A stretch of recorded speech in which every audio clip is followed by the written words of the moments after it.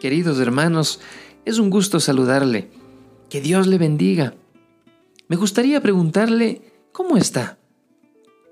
¿Tiene preguntas en su corazón? ¿Siente miedo o angustia? Seguro que sí. Muchas veces es nuestro anhelo que las circunstancias vayan mejorando cada día, pero no sucede. Fruto de esto, nuestra mente se llena de cuestionamientos, y cuando no entendemos lo que pasa, hay una lucha de fe en nuestro corazón. Si todo esto le está pasando, es porque es un creyente normal como yo o cualquier otro. Es más, en la Biblia hubieron algunos personajes que también lo vivieron. Atravesaron crisis que les debilitaron. Uno de ellos fue Habacuc, y en su libro, en el capítulo 1, vemos cómo en su corazón tenían muchas preguntas para Dios. Leemos: esta es la profecía del profeta Habacuc que recibió en visión. ¿Hasta cuándo, Señor, he de pedir de ayuda sin que tú me escuches? ¿Hasta cuándo he de quejarme de la violencia sin que tú nos salves? ¿Por qué me haces presenciar calamidades? ¿Por qué debo contemplar el sufrimiento?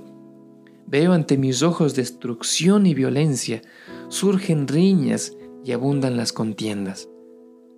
Este profeta percibía una especie de indiferencia de parte de Dios. Creía que Dios se resistía a hacer algo en medio de una terrible realidad. Y obviamente Habacuc luchaba contra ese silencio de Dios y se angustiaba al mismo tiempo por lo que veía.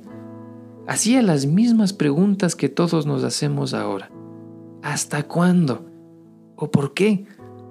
Cuando lo único que veía era injusticia, decepción y pobreza. A veces queremos y creemos que Dios puede hacer algo y no lo hace. Es más, en días difíciles, nuestra desesperación nos hace creer que sabemos cómo Dios debe actuar. Y le decimos a Dios cómo nos gustaría que Él se glorifique. Y nada. Pero, ¿qué podemos hacer nosotros frente a todo esto? Lo cierto es que Habacuc significa el que lucha o el que abraza. Y los creyentes nos vemos reflejados en él. La vida, mi querido hermano, está llena de episodios que no entendemos y parece que la incertidumbre pasa por encima de nuestra fe. Nos enojamos y luchamos contra Dios por falta de aparentes respuestas.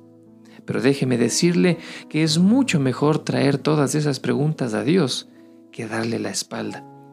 Sin embargo, también vemos cosas que hacen honor al nombre Habacuc, el que abraza. Y esa es la invitación que quiero hacerle hoy. En lugar de reprochar y renegar, abrácele a Dios, aférrese a Él. Cuando un piloto está volando rodeado de mal tiempo, su deber es concentrarse en sus instrumentos de vuelo y confiar en ellos. Use este ejemplo para su vida espiritual cuando crea que está atravesando tormentas y el panorama le asusta. Recuerde siempre y confíe en lo que Dios ya le ha dicho. Traiga a memoria el cuidado que Él tuvo de usted en días pasados y acepte que aun cuando Dios aparentemente no responda, no quiere decir que esté ausente.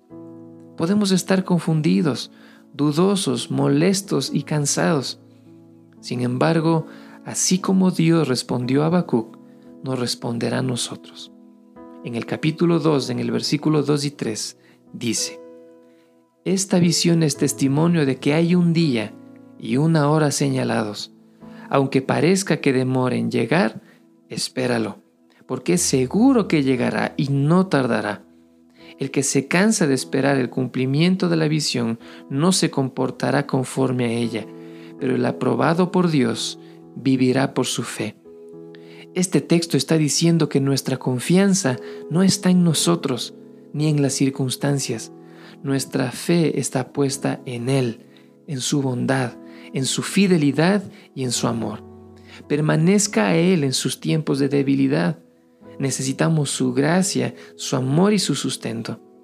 Usted decide si continúa peleando o abraza a Dios y sigue adelante.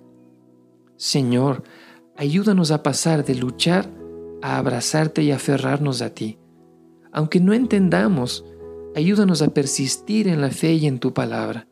y danos un buen ánimo para caminar siempre con alegría. En el nombre de Jesús.